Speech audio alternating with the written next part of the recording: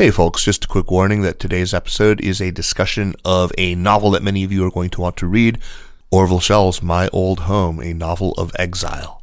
So, spoiler alert, I will be discussing certain plot points of the novel with the author, and if you plan to read the book and you don't want to be spoiled, please wait until you've read it or have gotten pretty far into it before you listen to this program. Thanks a lot. Enjoy the show.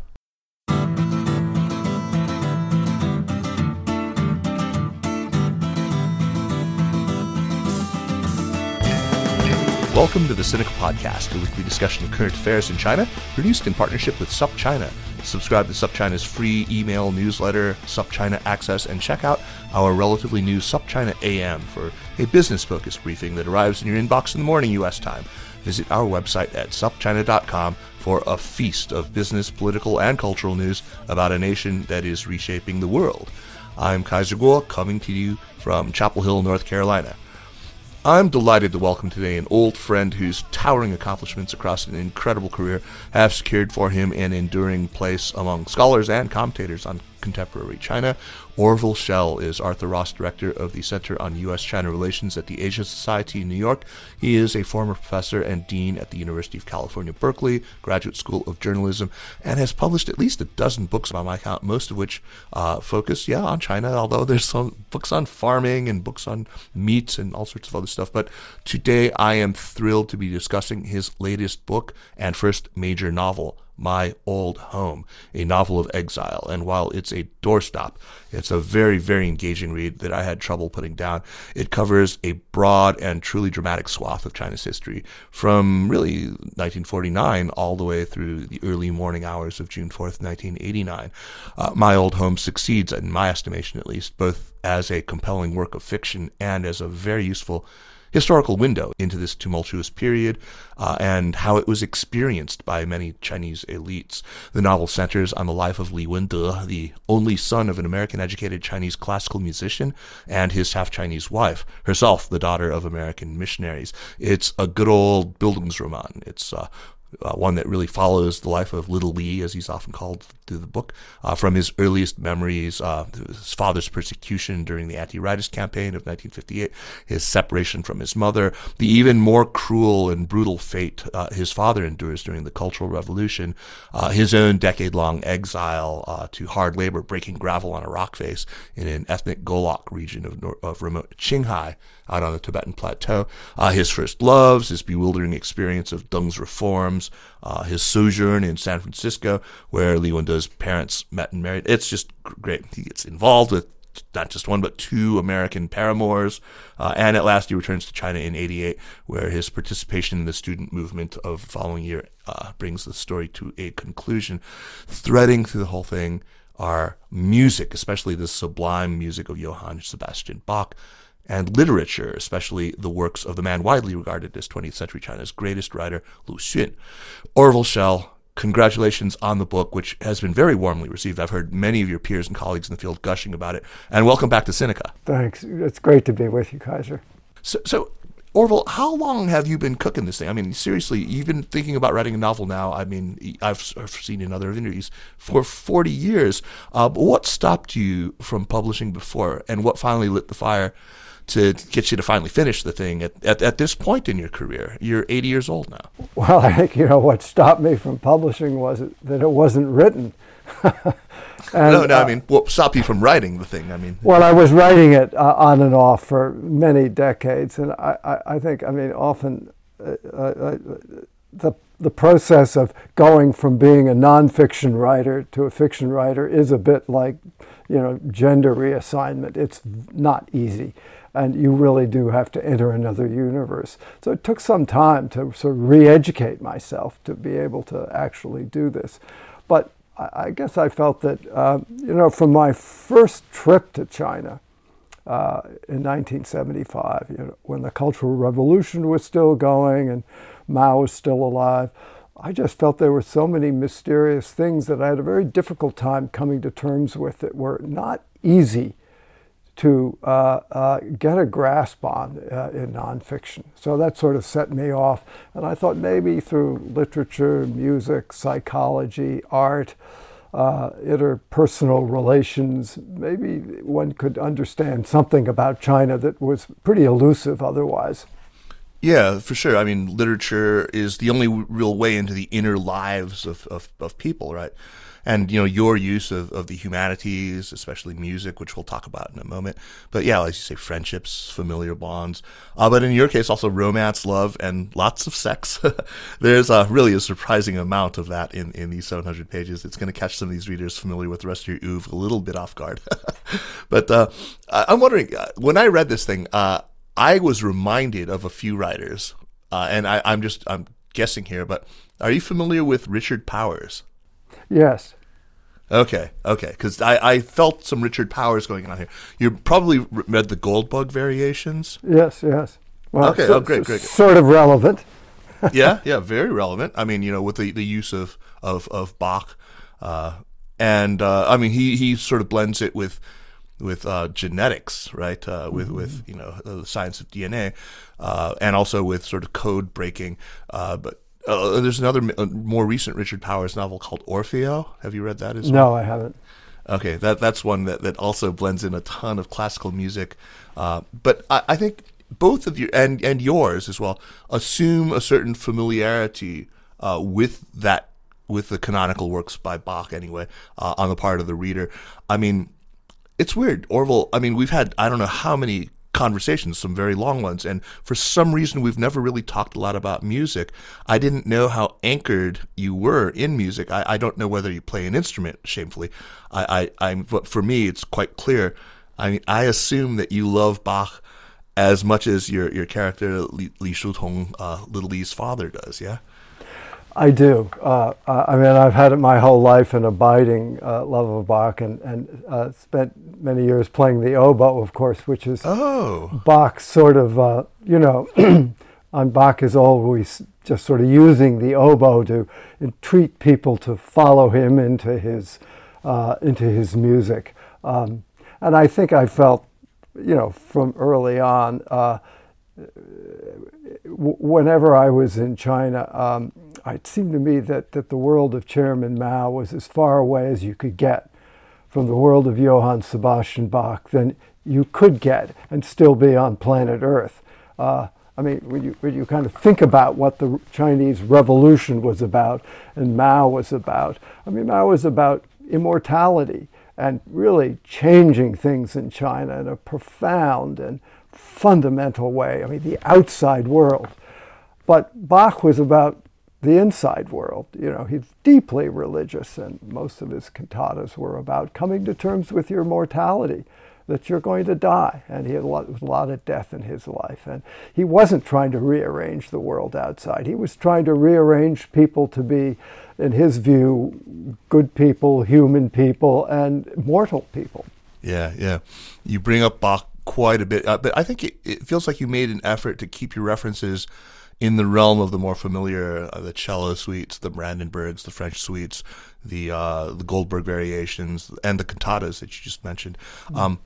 And I mean, it was kind of fun, just this anticipation, like as soon as Little Li receives a gift from one of his father's friends, a cassette tape for him, before I got to those words on the page, I was sure that it was the Glenn Gould recording and I knew that you would then have to make mention of the fact, and it took you another page or two. You didn't rush it to talk about how Gould, vocalizes and mumbles and hums and all that, which is, sort of one of the little bits of trivia that people even unfamiliar with classical music probably know about that.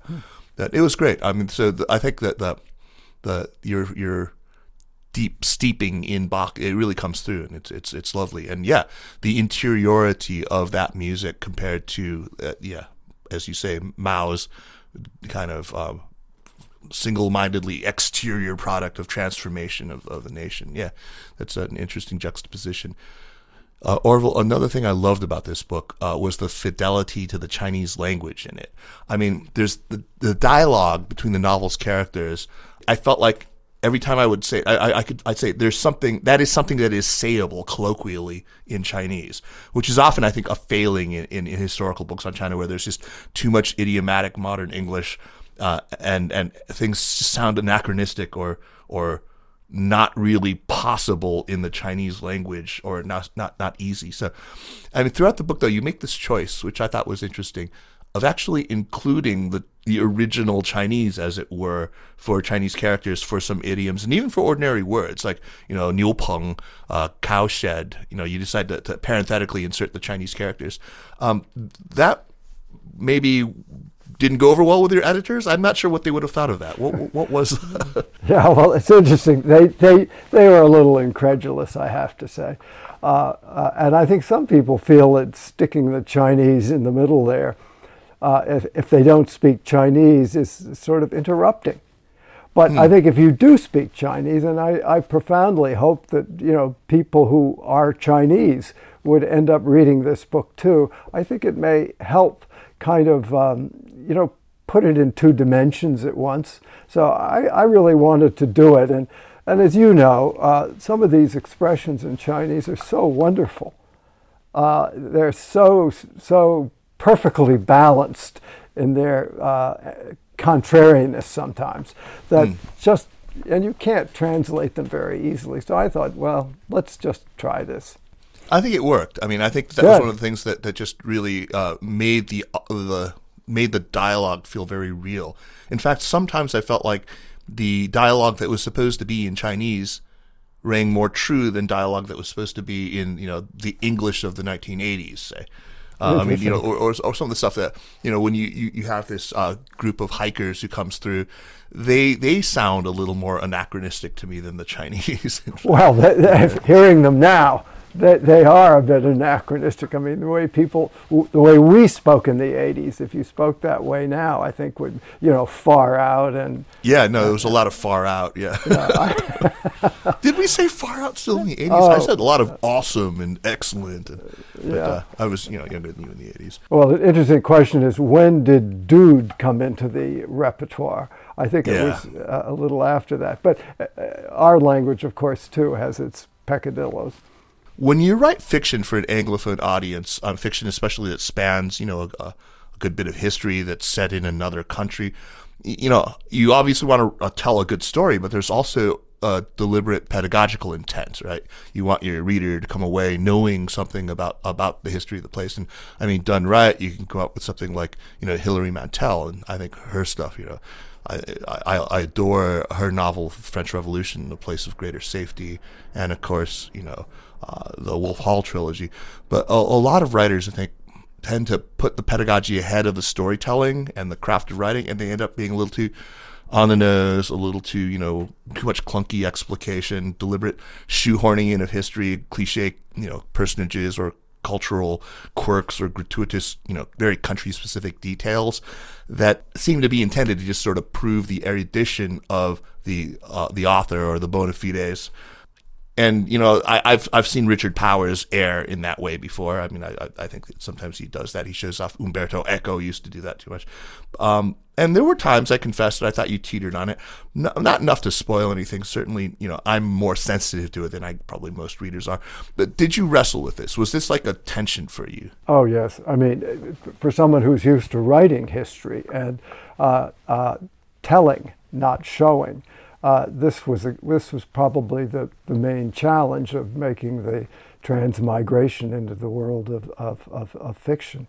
And I did have to go through and take out a lot of things. But of course, the impetus behind wanting to write this book was not simply to tell a good story, which I wanted to do and had to do, but there were so many things I wanted to explore and make sure people understood. And in nonfiction, when you want to make sure people understand something, you explain it, right? You don't do a dialogue. So that was a great challenge to learn how to put my thoughts in other people's words and in dialogue and in narrative and a story that could hold people's interest. And I mean, the problem, though, the other risk is, and here I think it's hard to avoid, you end up with a little bit of sort of zeligism. I mean, your guy ends up, meeting so many major historical characters, or a lot of them just, they don't get all speaking roles. But, you got living people like Yo-Yo Ma, Wu Kaixi, Wang Dan, and you have like extended close encounters with Fang Li Zhi, your little Lee is something of a Zelig, right? I mean, he's sort of in the right place at the right time for a lot of these things. I mean, we'll talk about the Yo-Yo Ma section, which I thought was just fantastic. I mean, that was painted so realistically. I feel like it had to have been taken from a real life. Well, that was a really I mean, I had set out years ago to write a piece for the New York Times Magazine on Yo-Yo, who's a friend. And as I got to do it and got into hanging out and going to concerts and watching him, and I went to this master class as part of that process, I began to realize that actually the thing that Yo-Yo wanted more than anything was to kind of be a normal person. But he's not a normal person. He is the world's, one of the world's great musicians. And I felt that it was very difficult to sort of write an article that would be lionizing him at the same time that he was trying to reduce himself to be sort of just like you and me, but with some sort of special ability. And strangely, that sort of blocked me from ever finishing the piece. But I had all this material on him, and I thought when I wrote this book, well, what the hell? Let's go back and have a gander at some of it. And so that chapter on the master class that he gave at the San Francisco Conservatory appeared, and it was wonderful to be able to go back and make something of that, because he is such a wonderfully, I think, warm character. I suspected there had to be some kind of a backstory. I mean, that felt like it was observed firsthand. It was very good. Yeah. So the Yak Springs Station chapters, those were an absolute delight. That's where you managed to work in a lot of the real humor. It's actually, I mean, the whole book is shot through with humor, absurdity and stuff like that. But that felt particularly familiar to me. It felt like you were channeling a lot of the Chinese literature of the later 80s and the 90s. Am I wrong to think that's where some of your inspiration, a lot of that sort of amused memoirs of their sent down years, it really felt real that way, yeah? Well, my hero, this young man, does get sent down for 10 years to Qinghai. And sent up in this case. Yes, sent up. And his father also gets sent away. So I mean, I wanted to incorporate that experience. So I did read a lot of books and talk to a lot of people about that experience. And I think it was such a profound one. Not an entirely negative one, it turns out, for that generation, who I think did learn a lot. But of course, what I'm really wrestling with, I think, in this story is the divide between East and West, and specifically America and China. And you can't get farther away from America than Qinghai, the Tibetan plateau, with these Golok, the nomadic Tibetan tribesmen. So I wanted to kind of set that as the extreme. And then he doesn't know what's going to happen to his life. It could have ended out there, as it did for many people. But then ultimately to get him to America. Yeah. I mean, it's done in a very believable way. As a story that's familiar to, I think, a lot of people. A lot of people have know people who are now in their 60s who had the exact same experience. Your portrayal of the Goloks, it was full of really fun, great, ethnographic detail, dietary stuff, how you make tsampa, and everything is made of yak's milk. But were you worried at all that you painted them maybe as noble savages? Well, first of all, let me say that there is, of course, in China, a very august tradition of, both painting Tibetans as sort of highly romanticized, polyandrous, primitive but simple good people of the mountains. I mean, there's a school of oil painting. There's, and also to revile them as insubordinate, unappreciative minorities of the great benefits that Beijing has brought them. But I think, there's always that danger. But remember, when these kids, 15, 16 years old, got spun out in the middle of nowhere. I mean, many of them were in places like Yunnan and Sichuan and Mongolia, in minority areas. And the only kind of human connection they could find with life was with the local people. And So, I mean, yes, I suppose he did find refuge in a way in this very bleak place amongst these nomadic Tibetans, and it may be a bit idealistic, but there it is. But there were some really fun cartoonish, drawings of the little petty tyrant out there and his little lackeys. It was fun, the great eunuch or whatever. It was very funny. I really enjoyed those sections. And then, of course, the pigs, which that was a delightful little trick to name them, Nikita and Nina. That was good anti-revisionists exactly would naturally seek to heap abuse upon the Khrushchevs. So, as I said, there are a lot of people who make cameos to the book, including many writers. I mean, I'm thinking about Lao She, his suicide is mentioned. Ba Jin, who, has a good long life and is actually quoted in the 1980s in that section, but, of course, who wrote Jia and a lot of his other great stuff, and the great anarchist Ba Jin.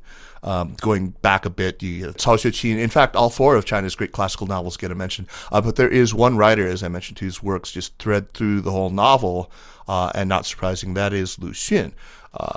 Lu Xun and Bach are kind of the warp and weft of the work, I think. It almost feels like. Is that a fair statement? Well, yes. I mean, I entitled the book Gu Xiang, which is a title of one of Lu Xun's great short stories.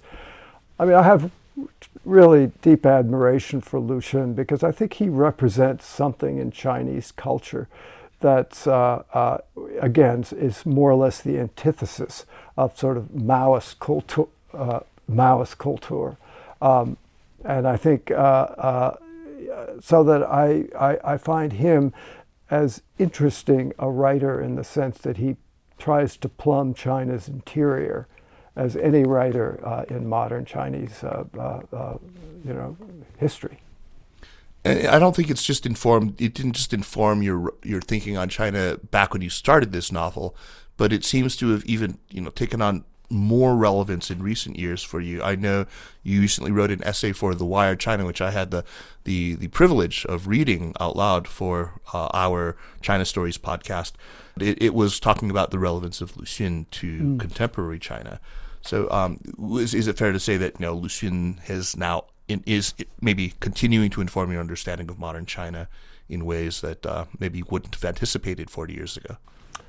Yes, I mean, I think Lu Xun, who died in 1936, did really have an ability to understand what it's like to be sort of trapped in between things, in between tradition and modernity, East, West, classical Chinese, modern vernacular Chinese, all of these things. Mao Zedong, too, also had a deep appreciation of contradictions, but he had none of the sense of irony, none of the sense of sort of satire of Lu Xun, and didn't seem to really care about what I guess Lu Xun would have called sort of China's spirit or soul, that sort of very spongy, difficult to define part of human beings that isn't political. It hovers between being personal and being public.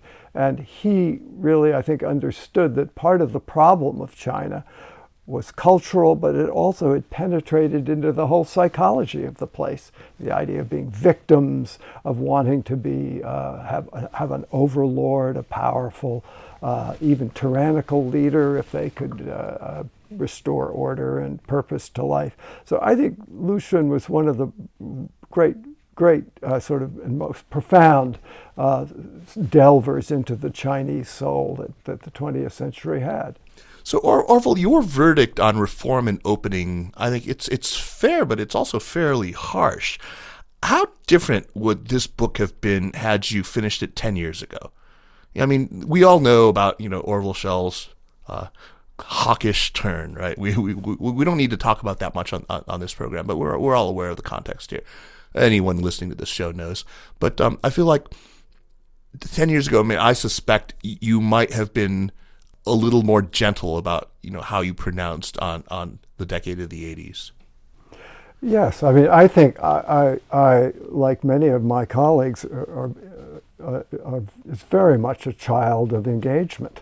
I mean, I grew up with engagement. I went to China in 1975 before there was any whiff of it in the air.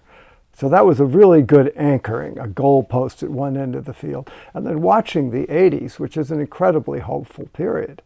Of course, 89 and the massacre in Beijing ended that, for at least for a moment. But curiously, Jiang Zemin brought it back again. It was and I went on that trip when President Clinton went, and got to see the actual kind of warmth between those two. They seem to get along and enjoy each other's company. And so that was a promise that I had covered in many, many books and articles.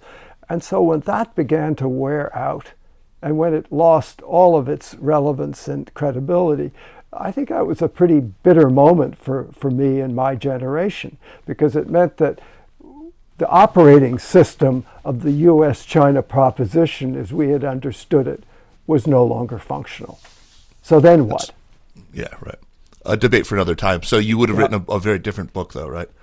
I think so. I think so. I mean, what I think I finally came out in writing this work of fiction in the end is this, that if you have a revolution, as Mao did, that's as long-lived and as deep and really grips society in such a profound way, you don't just bring a Deng Xiaoping along to wave a wand and expect it to vanish. It remains in the bloodstream, and it's very hard to completely exorcise. Yeah, I mean, that's the nub of the question right here. I mean, I think any novel that you set against the backdrop of the second half of the 20th century in China, you're going to bring up, I mean, at the core, the tension between, continuity and change, right? I mean, that's the one thing that we're constantly wrestling with.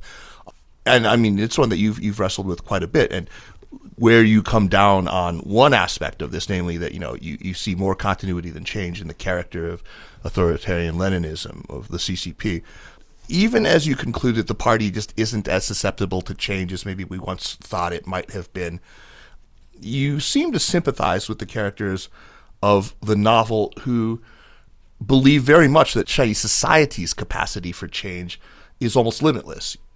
The Wei Jingsheng's and the Liu Binyan's and the Fang Lijizh's. There is one position I kept hoping that maybe one of your characters would give voice to, and that is the people who, however unfashionable or however even cowardly it might be, were arguing that there were very real limits to the amount of change that Chinese society could absorb, and it's no different in the 80s than it was in the 30s or in the 40s, when people like my grandfather were arguing that there's limits to the amount of change that Chinese society can absorb, that Mao's revolution couldn't change people overnight. It was no more effective of a magic wand than Deng's sort of, waving of a magic wand in 1979. So, I mean, I feel like there's inconsistency. Like, can you believe that Chinese society is ready for overnight? I mean, then this is really, I think when people say, China is full of contradictions, the biggest one is the one, I mean, that we've all observed, that China is the society that is the most freighted by history, that it's where the gravitational pull of history is the greatest, but also the Chinese society is somehow one that is able to affect instantaneous reinvention, just on a dime. It's able to lift itself out to attain escape velocity. And both these things seem to be true, and you can point to instances of both, but people are often very inconsistent on how they apply that, whether they're talking about Deng or whether they're talking about Mao. Well, I think, it's undeniable that China is a deeply unresolved culture, political system, country, and that it has within it the capacity to change again, and it will. There's no doubt about it. Right. I think what we see now is not the end of the game. It's simply one side of the contradiction that has sort of waxed and waned over the last few decades. And I think my characters, think about Li Tongshu, the father, and little Li, the woman he finally marries in China, in spite of the fact he resolves he'll never go back to China. He does, and he marries a Chinese woman, not an American. Why? Well, these people are constantly telling him, don't expect too much change. Right. You know, you can't change the outside world. You have to live within the terms of the game as you find it. And so I think there is a kind of a cautionary word there. And my own view, Kaiser, is that I was there, as I guess you probably were too, in 1989 and watched whole thing unfold. And I think it was completely justified. However, it was a tragedy because it put a stake through the heart, through the hopeful reforms that might slowly have bent the metal and brought China to a more tolerant, open, democratic phase. So that, for me, was exactly what you're saying. It was too much change administered too precipitously. And even though one is for it in principle, in practice, you can recognize that it was tremendously destructive. Right. It's always that thing, that principle in practice. I mean, Fang Lizhi, when I knew him at the University of Arizona after '89, when I was there as a graduate student studying with Alan Whiting, he was in the building next door, and I saw him frequently. Mm-hmm. And that was the thing. He really understood his role historically as not a realistic one at all, but just sort of staking out goalposts, sort of that he was kind of a distant idealism, Anyway, let's talk about Hong Hui, the conservatory student who she plays the Yang Qin, and little Li falls in love with her before he leaves for America. And you're right, she does represent in the novel kind of conservatism of traditionalism. After all, she plays this traditional Chinese instrument. She's got a lot of characteristics that we would associate with sort of the more traditional Chinese person. She's a little more demure. She wants to keep her head down. She constantly implores little Li not to fly too close to the flame of dissident politics, right?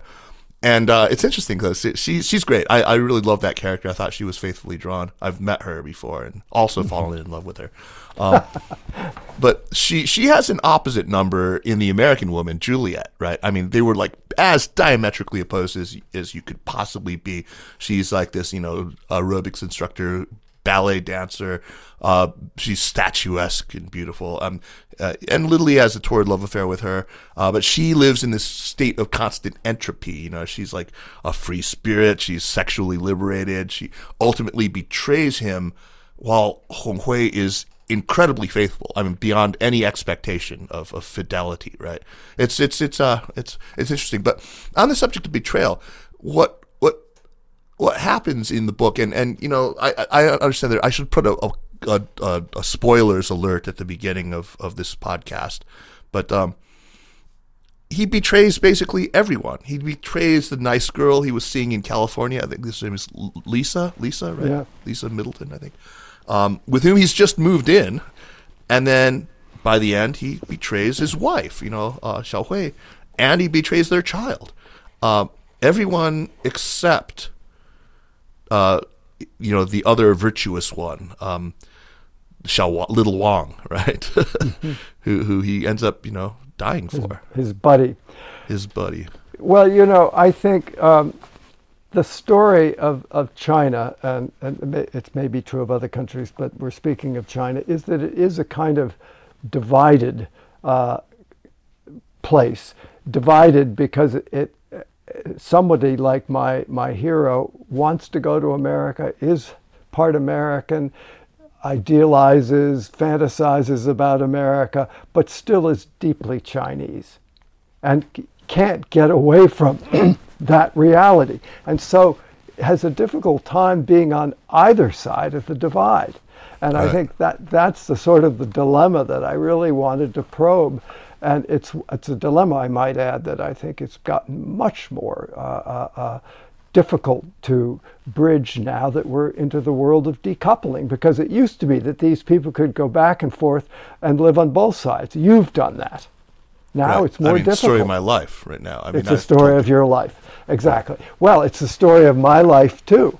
I married a Chinese woman. I've been to China hundreds of times, and I could be both an American and have a relationship with China. But I think for Chinese, it's really difficult when they get sort of forced to make a decision. And my hero can't make a decision because he's both things at once. And they don't factor out into an equally balanced equation. He doesn't make a lot of decisions, right? I mean, I kept looking quite for... Quite passive, yeah. Yeah, he's very passive. There's that sort of Hamlet quality to him. You mentioned you were married to a Chinese woman. There is a lot of meditation on death in this book. And I just so that the audience understands that I did ask you before, I mean, that you said you were comfortable talking about this. You've recently gone through the terrible tragedy yourself of the passing of your wife of 35 years, Bai Fang, which, I mean, knowing this before I even started reading the book, it just added this whole layer of poignancy to it as I read. And just as Li Tongshu's cancer progressed and just, toward that inevitable conclusion, I just felt like my heart was breaking for you.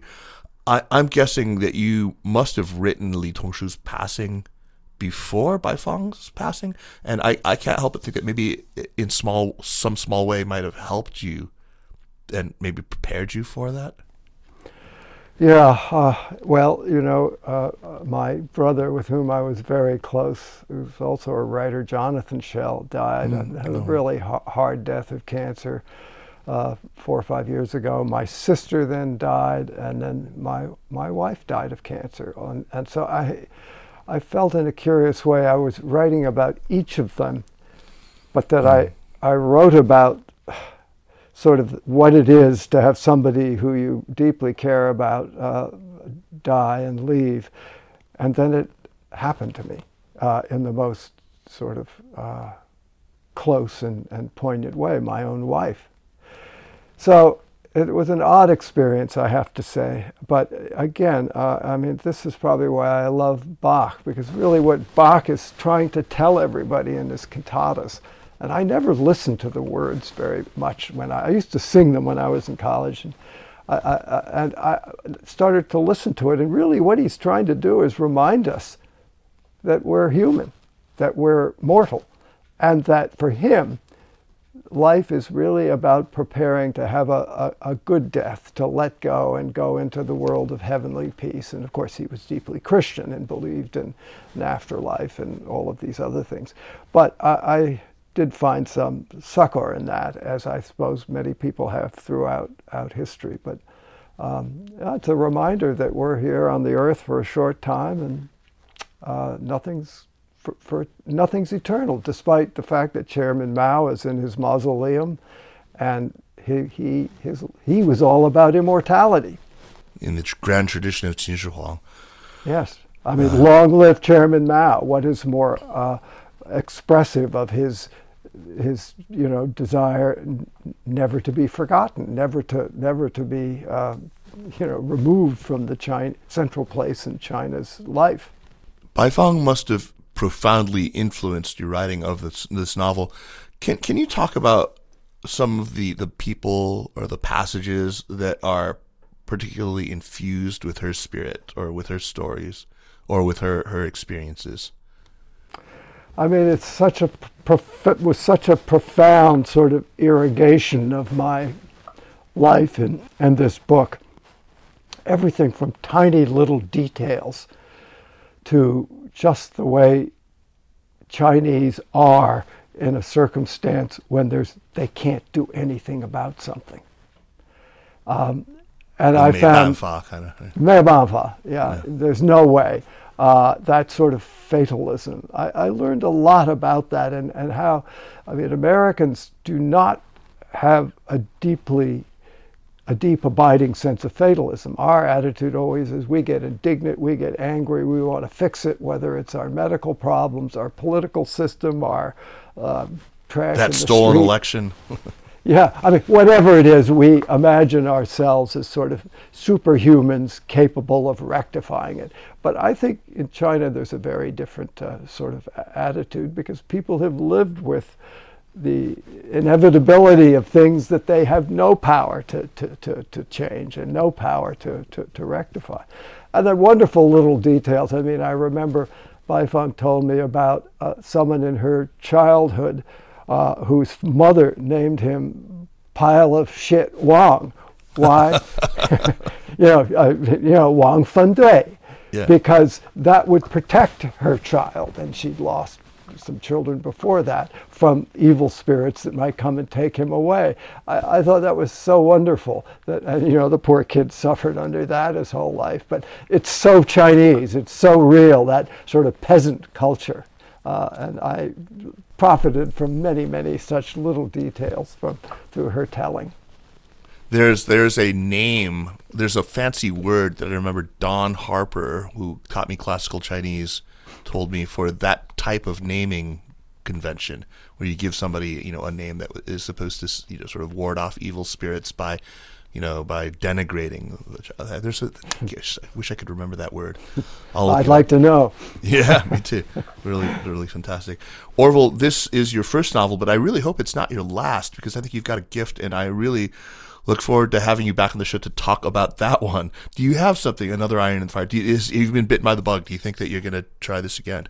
Well, I really enjoyed doing it, and I've never sort of worked so hard and long on anything, but it was a wonderful experience because it did give me a chance to probe areas that were hard otherwise. Listen, if it takes me this long to write the first one, I think the actuarial tables are against writing another one. I haven't quite figured out what I want to do, but I do have some ideas. Well, we can, wish you wide sway, and then maybe. Yes, let's head for a little immortality. Yeah. A certain elixir. Certain elixirs have been known to help writers along in the craft anyway, right? Yes. Templeton Rye is my muse of late. But let's definitely have that other conversation about the other stuff. As difficult as it is, and we may be on very different sides of it. Because I'm one of the few holdouts still who believes that all of your inveighing against engagement is a straw man argument. But hey, well, listen, I would welcome engagement back again, because it would heal the very divide I'm writing about in my old home, namely the inability to be on both sides. And that's an enormous loss. And I do attribute the death of engagement largely to the Chinese Communist Party's sort of wolf warrior posture, and I regret its passing. Yeah, we made a portion blame slightly differently, but I certainly share in that regret. Orville, let's move on to recommendations, but first a very quick reminder that the Sinica podcast is powered by SupChina, and if you like the work that we're doing with Sinica, with the China and Africa podcast with Eric Olander and Cobus von Staden, the You Can Learn Chinese podcast, which is just fantastic, in which I painstakingly edit every other week, China Stories, of course, Tech Buzz, any of the other podcasts in our network. Remember that the best way to show your support is by subscribing to SupChina Access, our daily email newsletter. Jeremy Goldkorn is so busy making that thing that it's making it the best China newsletter around, I think, that he just doesn't have time to join me in hosting this show lately. I have a rule. He has to read the book before he can join as a co-host. But he doesn't have time, unfortunately. So it's just testimony, though, to how good the newsletter actually is. Okay, on now to recommendations. Orville, what you got for us? Well, listen, if you want to delve into the past, and during the pandemic, backlists are excelling, do read some Lu Xun. Read some of his essays, read some of his fiction. I think he has the sort of fundamental contradictions of the sort of Chinese character, if you will, down, and they are more or less eternal. A book I'm in the middle of, which is really quite wonderful, Ai Weiwei, the great artist, has just written a book, a kind of a memoir biography, but it's not so much about him alone, it's about his relationship to his father, the great 20th century poet Ai Qing, and about growing... So it's your book. It's very oddly a parallel universe in nonfiction, the story of a son and an artist father. And Ai Weiwei, of course, grew up with his father in prison camps or rustication, at least, in Xinjiang. And that sort of explains a lot of his sort of cantankerousness, I think. So that's, I think, a wonderful read that I do recommend. And that's not out yet, right? That's not out. That won't be out till November. One final book that I've read within the last year that's really wonderful is called Blood Letters. And it is the letters of a young woman earlier in the 20th century and during the Cultural Revolution who from jail, written by this professor of theology, Schell. Her name is Lin Zhao.